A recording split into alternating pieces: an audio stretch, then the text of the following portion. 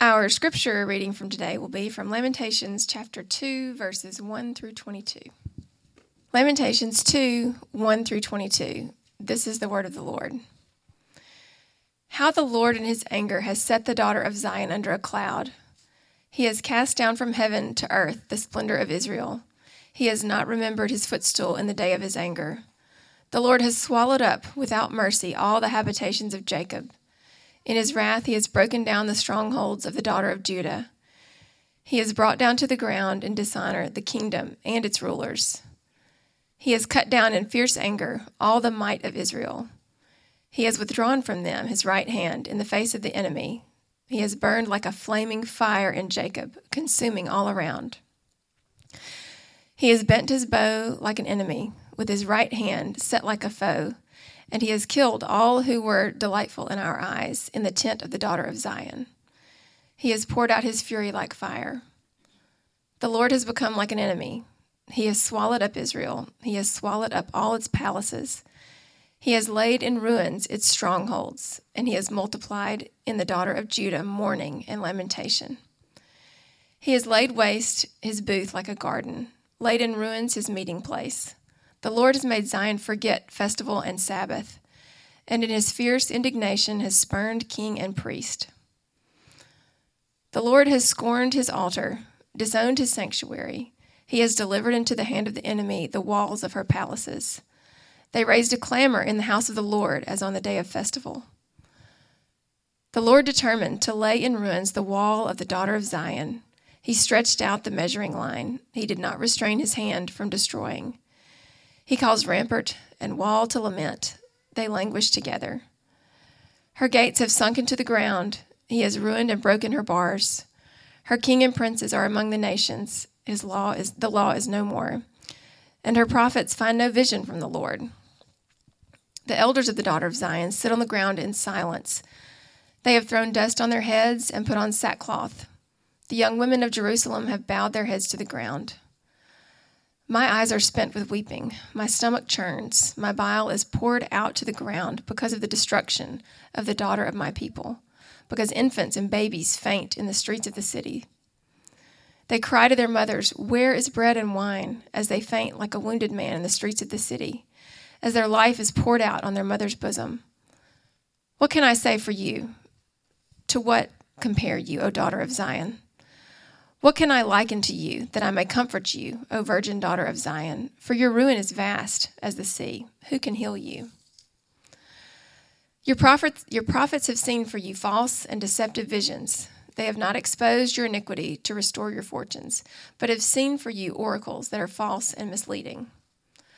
All who pass along the way clap their hands at you. They hiss and wag their heads at the daughter of Jerusalem. Is this the day that was called the perfection of beauty, the joy of all the earth? All your enemies rail against you. They hiss, they gnash their teeth, they cry, "We have swallowed her. Ah, this is the day we longed for. Now we have it. We see it." The Lord has done what he purposed. He carried out his word, which he commanded long ago. He has thrown down without pity. He has made the enemy rejoice over you and exalted the might of your foes. Their heart cried to the Lord, "O wall of the daughter of Zion, let tears stream down like a torrent the day and night. Give yourself no rest, your eyes no respite. Arise, cry out in the night, at the beginning of the night watches. Pour out your heart like water before the presence of the Lord. Lift your hands to him for the lives of your children who faint for hunger at the head of every street. Look, O Lord, and see. With whom have you dealt thus? Should women eat the fruit of their womb, the children of their tender care? Should priest and prophet be killed in the sanctuary of the Lord? In the dust of the streets lie the young and the old. My young women and my young men have fallen by the sword. You have killed them in the day of your anger, slaughtering without pity. You summoned, as if to a festival day, my terrors on every side. And on the day of the anger of the Lord, no one escaped or survived. Those whom I held and raised, my enemy destroyed. The grass withers and the flower fades, but the word of our God will stand forever. All right. Thanks, Catherine. Most people aren't really looking for friends who are like religious, right? Usually When people are looking for buddies, the idea of, hey, this is my really religious buddy, isn't really something that you hear as an adjective of what people are looking for. But the word religious can be used in good and bad ways.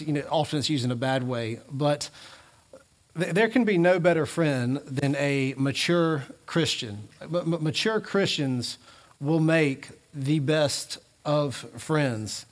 And one of the reasons that mature Christians will make the best of friends is because a mature Christian will have a good understanding about the doctrine and the nature of sin.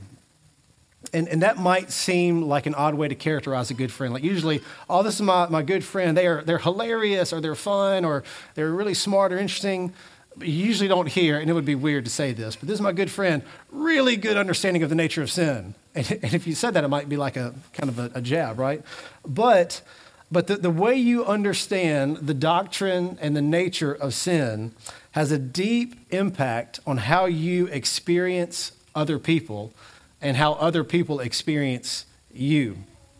And if you're often shocked at how some Christians can act, or if you're surprised by the evil you see in the world, or if you're surprised by the sin that emerges within you, then you might not have a good understanding about the doctrine and the nature of sin.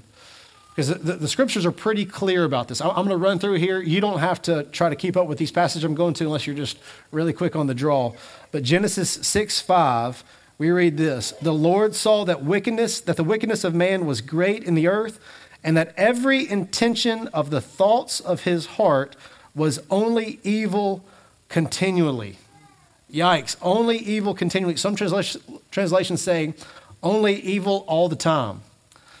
There's some churches that say, God is good, and the congregation says all the time. Then he says all the time, God is good. Well, you can kind of say, man is only evil all the time. All the time, man is only evil, right?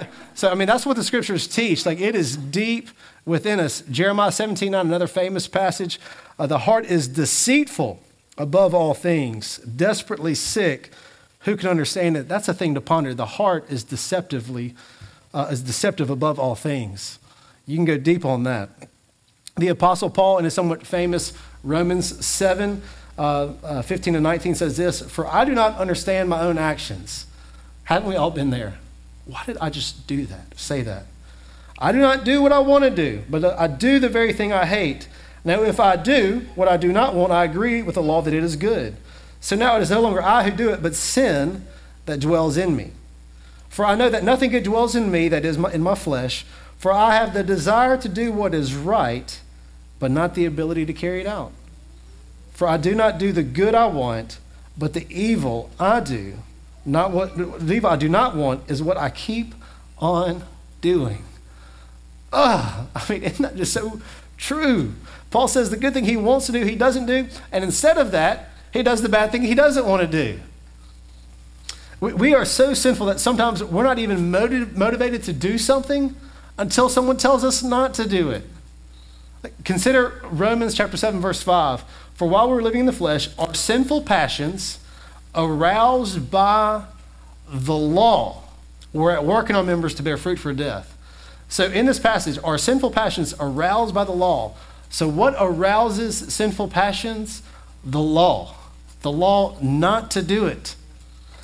And like I've said this before, but if I were to tell you, don't look at the ceiling for the rest of the time during this service, I would implant in you a desire to look at the ceiling. It does the same thing. Something about the law's commands repel us. Mark Twain said it so well. He said this: "Adam was but human. This explains it all. He did not want the apple for the apple's sake. He wanted it only because it was forbidden. The mistake was in not forbidding the serpent. Then he would have eaten the serpent," right? And so, and to make it worse, in our sinful nature, we're just hardwired to deny our sin. And, we'll concede, I'm not perfect, nobody's perfect. But when we are called out by someone, something we said or something we did, don't you just find it instinctive to justify and validate yourself? In those moments, the whole idea of the nature and doctrine of sin hasn't traveled from our head to our heart. Like we'll affirm it on paper, but when someone questions us or calls us out, then we can tell actually maybe hasn't sunk all that deep into our hearts. And churches and pastors that do not teach clearly about sin are bad churches and pastors. And Christians who do not possess an understanding of the nature of sin cannot be mature, free, or happy Christians, and they might not even be saved. And so today I want to focus on Lamentations 2, verse 14. And even though we read the whole thing, I think it's important to read the whole thing just to get the idea of what's happening. And I explained, if you weren't here last week, you might want to listen to at least the first part of the message last week to kind of give an overview of what's happening. This is right after the Babylonian exile. Actually, we're calling this series 587 BC. That's when Judah was carried into Babylonian captivity. But anyway, so what I want to do is hone in on Lamentations chapter 2, verse 14. It says this: "Your prophets have seen for you false and deceptive visions. They have not exposed your iniquity to restore your fortunes, but have seen for you oracles that are false and misleading." So today I want to consider two ways to think about sin as it relates to Lamentations 2. One, unexposed sin is a threat to you. And two, exposed sin is a cause for hope. So first, let's talk about unexposed sin as a threat. So in verse 14, we read that the false prophets of Jeremiah's day were giving false and deceptive visions, and in doing so, they were not exposing the people's sins. And one thing I think about sometimes is how I should measure success as a pastor. Like maybe if you're like a coach, you have wins and losses, or if you have a business, there's kind of the bottom line with finances and all that. And there's some jobs, and I know some of us in here have these, that it's a little bit more difficult to evaluate, And so anyway, I wonder, it's a helpful question for me to ponder. Sometimes, I think you can oversimplify that question, or you can make it so complex that you don't know if you're doing good or not. But I think I get at least a hint into how I should maybe measure my preaching from this text. And I'll let you kind of evaluate me in real time. I don't need any response back on this if you think I'm doing bad at this. But if you have sat, here's a way that I would like to evaluate my preaching, or I wonder how I'm doing. But if you've sat under my teaching for months or even years, have you over that time begun to see yourself more and more sinful? And if you haven't begun to understand yourself over being under my teaching for months and years as more and more sinful, then either I'm not doing a good job or you're not listening. Probably you're not listening. No, I'm joking. No, it could be that I'm not doing a good job. Because good churches and good pastors should communicate and cultivate a good understanding of the nature and doctrine of sin. And not just understanding it like technically, like I know these verses were evil continually all the time, or those verses in Romans, but knowing deep in their bones that you are sinful beyond measure, that it has got its hands all over you. And we see Paul communicating this often in his letters, communicating just the sinful. In Romans 1, he talks about the irreligious who neither acknowledge God or give thanks to God. And then in chapter 2 in Romans, he goes after the more religious people. And it's interesting in chapters 2, if you look at verses 1 and 2, he talks about how religious people can tend to judge others, right? And what he goes on to say, well, if you were to take that judgment that you put on others and use that standard against yourself, then you would all fail miserably. So in the last week or two, I'm sure some of you have been upset with something somebody's said or done. Really, these days, if you just take a peek on social media, you got about a 5-minute window before you get mad, right? And so anyway, you do that. Whatever standard of judgment you're using, well, what Paul is saying, if you took that standard and turned it around on you, there's some way you're violating your own laws. And so we are sinful beyond measure. And like I said, you kind of peek into social media and you can kind of get that. The conversation, the arguments that are going out there, because there's no shortage of controversial things to talk about right now. Like, for example, how about I said this? Hey, we got 3x5 index cards. I want everybody to write 3 sentences. Tell me what you think about Donald Trump. Write that down. We're going to post it online later this afternoon. When you're done with that, post how you think everyone's handling COVID-19. Paragraph. Again, we're going to post that online. Let everybody see that. And then third, do you think people are racist? One, and B or A under that, how are white people responding to racism? And B, how are black people responding to racism? Okay, so we can kind of cultivate that up and we can get in a good old fight, right? Like we're not going to be in agreement, and that could be really hard. And in all those questions, we have it hardwired into our sinful nature to whatever other people are saying. There's 2 things that we're going to do. So let's say we're engaging in those arguments on these controversial subjects. There's 2 things in our sinful nature that we're going to be bent towards doing. One is this. In those conversations, it's not just an opinion. We're wanting to affirm our own goodness in our thinking. And the other thing we're wanting to do is to call attention to others' badness. Why these people are so stupid. Why they don't get it. And look, there's arguments. It's not that you can't have different opinions. I'm saying when you bring our sinful nature into this stuff, that's when it gets bad. And part of what makes it really bad is our desire to affirm our own goodness and call attention to others' badness. And most of our arguments with other people, family, friends, co-workers, we want to be clear that we are right and they are wrong. And more than that, we are good and they are bad. But it wouldn't be, and here's the thing, part of when you're the most vulnerable for your sinful nature to act up is probably when you're right. I mean, we probably handle being right worse than we handle being wrong, right? Because that's just affirming that what the sinful nature wants is that we are good and they are bad, and we start to do weird things when that becomes the way we are approaching people and arguments.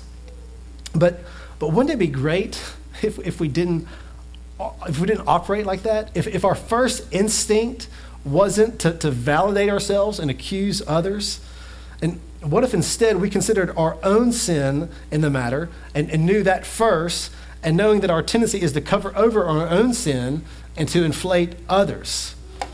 Now, earlier, I said that what I think would make me or anyone a good preacher is to grow people in their understanding of themselves as being more and more sinful. Not to be more sinful, but to know that they are sinful.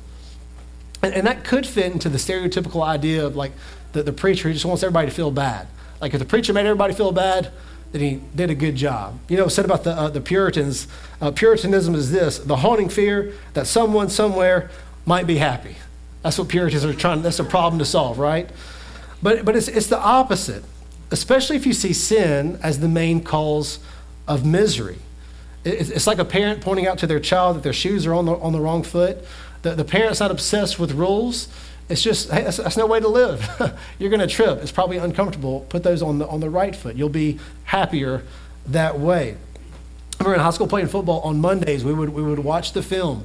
And it was always a tough time because there was film. You couldn't make an argument that you didn't do that or did. It was just there. The annoying phrase that we'd always hear is the big eye in the sky tells no lie. And so you were just exposed. But the reason we watched film wasn't because our coaches were jerks and wanted to make us feel bad. They wanted us to be better. And they would often say things like, hey, if you do this against this team, then man, you're going to get creamed. Like, you need to correct this. So it was good and helpful. And a bad coach would come in after a bad game and say, all is well. You tried. And that's all that really matters, right? That would be a bad coach who doesn't expose the problems. And if you refuse to see sin, if you refuse to see your sin, there is very little hope for you.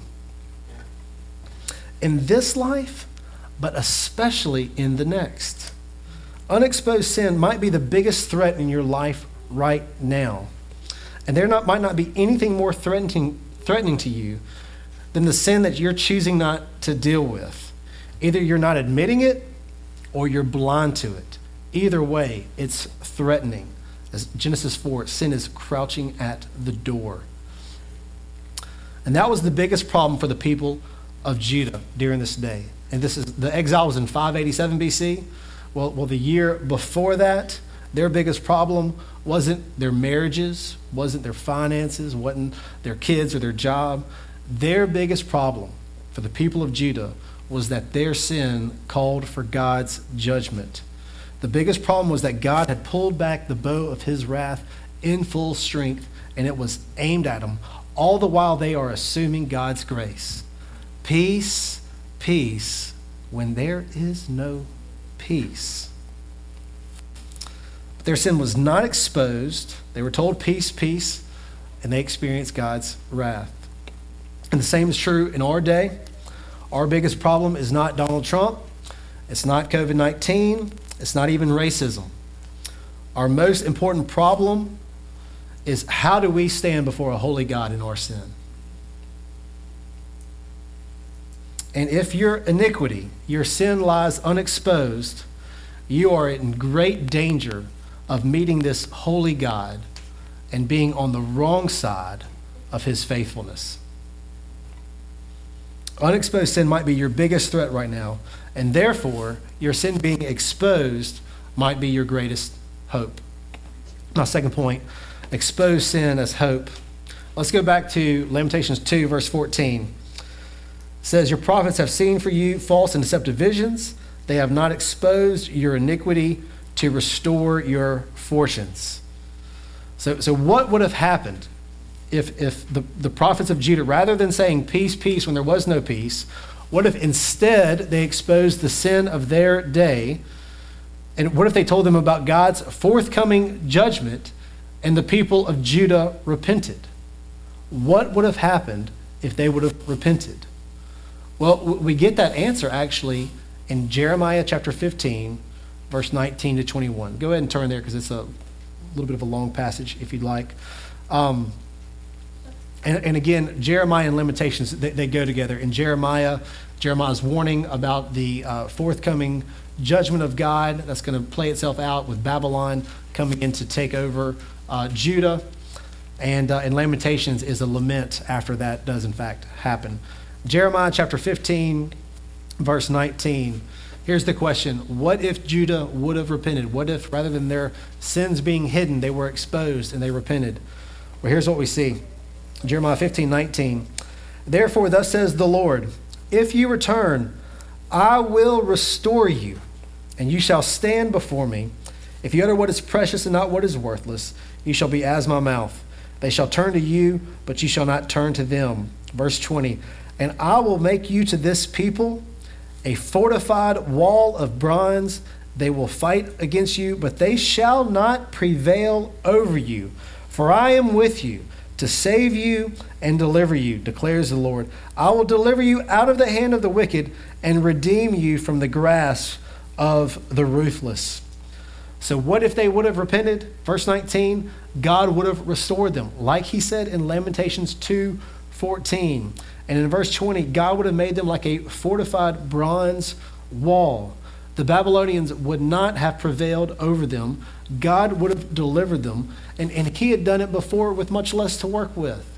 You read the Old Testament, and God has a tendency of making God's people small to be victorious over a larger people. That's just what he's in the business of doing. His hand was not short to save. He's bent towards doing that. He's bent towards saving that. That's going to be the main focus next week in Lamentations 3. But he would rather save them if they repented than to bring judgment on him. But their unexposed sin kept this from happening to them. Unexposed sin keeps God's grace and goodness from us. Like insect repellent is supposed to keep insects away, in theory, so sin keeps us from God's good things. Listen to what Jeremiah said in Jeremiah 5, verse 25. Your iniquities have turned these away. Listen to the second part. Your sins have kept good from you. Your sins have kept good from you. Judah's sins went unexposed, and for that reason, they were not restored. The reason they had bad things happen rather than good things is because their sin was not exposed. They were told, peace, peace, when there was no peace. And they probably heard this over and over. Hey, Judah, you are God's special people. Look at these prophecies about how special you are. In Scripture, this is God's word. They looked over the part about judgment when they would turn from him.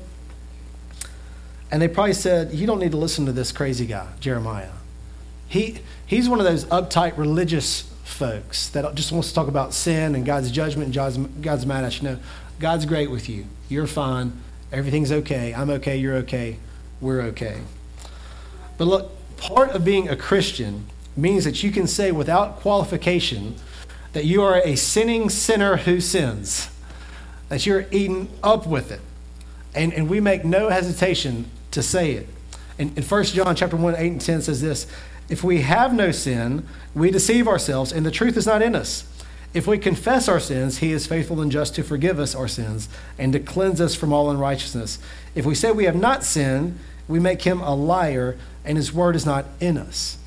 So part of the essence of being a Christian is one that knows that they are eaten up with sin, that it is in their heart and it is deceiving and deep. Being a Christian means that you understand that you are deeply and deceitfully sinful. You're deeply sinful and that it goes beyond the surface. Your sinning doesn't make you a sinner. You sin because you're a sinner. When you speak harshly, it wasn't because you were provoked. It's because you have malice in your heart. And even if you think about, you have, I hate spilling coffee. Spilling coffee in my car while I'm driving, it's my little pet peeve, and I get really mad about that. But the reason, so why does coffee come out of my cup? Well, you can say, well, I hit a bump, and that made the coffee come out. But consider this, coffee came out because coffee was in there, right? And so what out of the heart, the mouth speaks. And so we don't say, often we'll think, hey, I got mad, or this happened, or I was tired. No, all those things just loosened up the guards to let what's in the heart actually come out. And we're deceitfully sinful because we are innately brilliant at justifying our sin. We can almost always validate our sin as being at least reasonable. And on a good day, we can say why it was a good thing to do, right? And like I said, we live in a controversial time. The questions that divide us, even in our church, what do you think about Donald Trump? What do you think about COVID-19? And what do you think about racism? Like, those things can erupt all kinds of things. But here's why those conversations will go so much better for mature Christians that have a good understanding of the doctrine and nature of sin. Going into those controversial situations, we know that our opinions are stained and twisted by our own sin. And so therefore, we know 4 things about our response in these types of conversations. And I pick these things just because they're it's kind of the flavor of the month or the season or ice age, whatever it is we're in right now. But one, so here are the 4 things that we should bring into our understanding of any kind of controversy that we're in. 1, we could be wrong. We could think we're right, but actually be wrong. 2, we could be a little right and a little wrong. Again, all while thinking we're all right. And 3, we could be 100% right. 100% right. But handling being right poorly. And then the 4th thing we do is we tend to see others in the worst light and not the best light. And so you add all that in and you have an issue where there's understandable positions on either side and you got a big mess. And since we have that functional presupposition about ourselves, about our own sin nature, we can enter into those conversations a little more humble, a little bit more ready to offer grace with someone we disagree with or someone we think is being a jerk, because we know that we have the same problem. It just might show itself differently. Like the parable of the unforgiving servant who was released from this astronomical debt and then went straight from there to choke out someone who owed him much less. You know, the moral of that story is that he forgot his own debt. And so Christians should be those who understand that they have an immeasurable debt to pay that was paid for them through the work of Jesus Christ. That Jesus, they had a debt of sin they could not pay. Jesus took it on himself on the cross, and more than that, gave the credit of all his righteousness. His good record was transferred to us. So we had this astronomical debt that was put on Jesus and paid in full, and we had his good record that was put on us. And so we've been given more grace than we deserve. That's not even a good way to put it. The grace that we can't even come close to deserving, and to call it deserving even means it's not even grace. And so that's who we are. That's who we are as Christians. And so we're going to get hung up about somebody saying something mean or not treating us with respect or not understanding or not getting it or whatever it is.